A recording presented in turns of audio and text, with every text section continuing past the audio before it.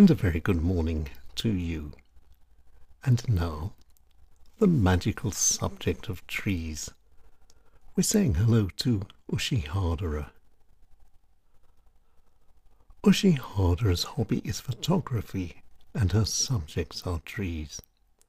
And one day she showed us her photos, and it was the magical strength of the trees that clearly showed in her pictures. But trees, I believe, are not easy to shoot.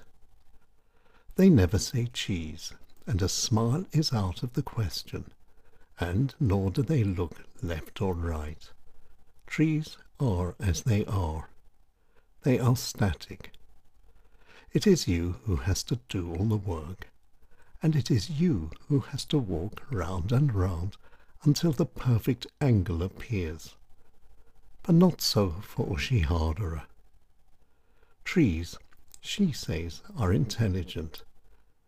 It is they who not only decide where the best shot should come from, but also the best time of day and the right light as well.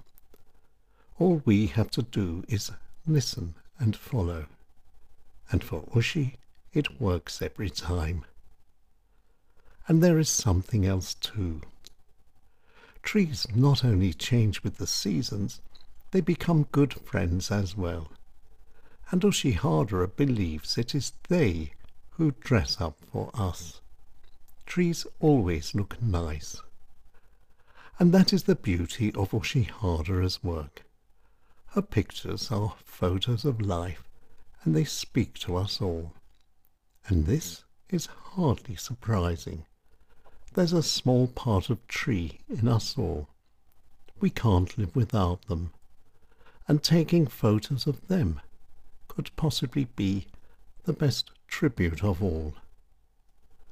Ushi Hadere's hobby is photography, and her subjects are trees. Why don't you try it as well?